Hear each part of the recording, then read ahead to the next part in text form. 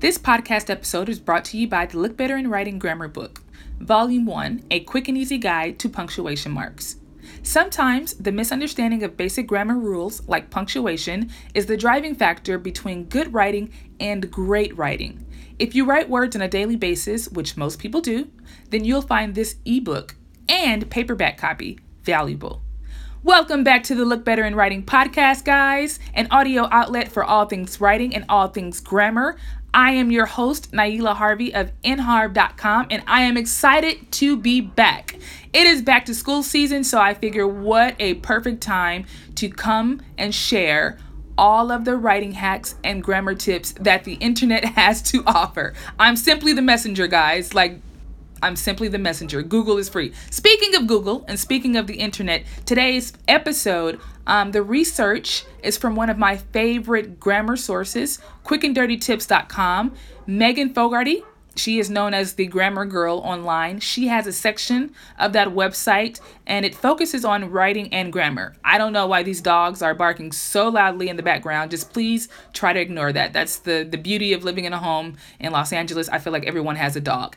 Anyway, moving on. Today, the focus, the topic, the difference between IE and EG. Guys, they're not the same thing. It took me a while to learn this.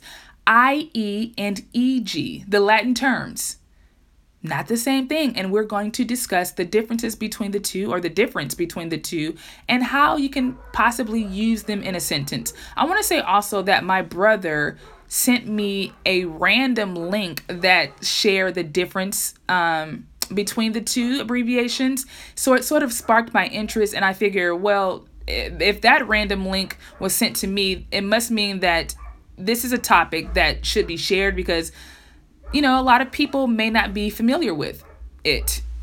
So here we are. Okay. So starting with IE, I'm going to the website now because why not?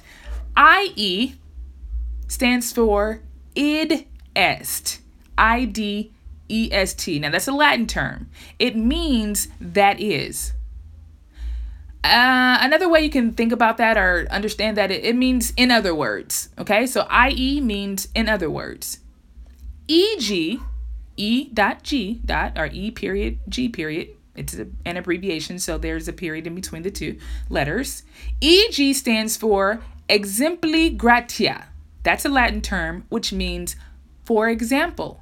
So you have, in other words, that's one way to remember it. IE, the I, let's say that is, the memory trick is when you see the I, you think of in other words. When you see the E and the G, you think of example. Okay, so I'm sorry, that was corny, but I bet you'll remember it that way. So IE, in other words, EG, example. Okay, so let's go on to maybe a sentence that will help out with the IE and EG. Let's say I am recapping my experience last week. Now, last week I attended a conference in Atlanta, Georgia called the Young Leaders Conference. Great conference hosted by Elder Mark Moore Jr.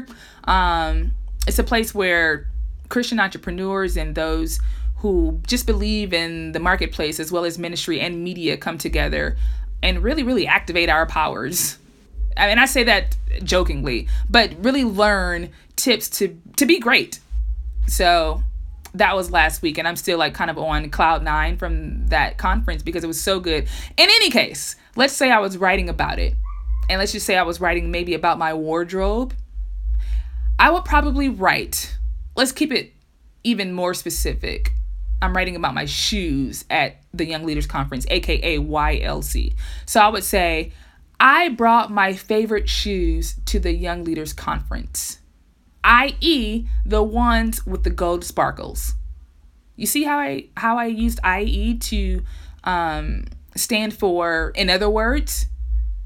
I used it instead of saying in other words. That's the correct usage of IE. I brought my favorite shoes to the Young Leaders Conference, i.e., in other words, the shoes with the gold sparkles. Now, if I wanted to give examples, I would probably just say, I brought many shoes to the Young Leaders Conference, e.g., my gold sparkle shoes, my sneakers, my flats, and my Nike slides. You see how I use e.g. because I was giving examples. So e.g. examples, i.e. in other words.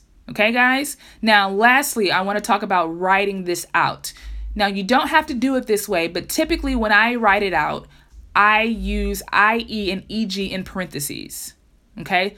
If I were to write out the sentences that I just said, I would write, I brought my favorite shoes to the Young Leaders Conference, in parentheses, I dot E dot comma, so there's a comma after that abbreviation, the ones with the gold sparkles, ending parentheses, period. Okay? If I were to write the other sentence, I brought many shoes to the Young Leaders Conference, parentheses, opening parentheses, E dot G dot comma, my gold sparkle shoes, my sneakers, my sandals, and my Nike slides, closing parentheses, period.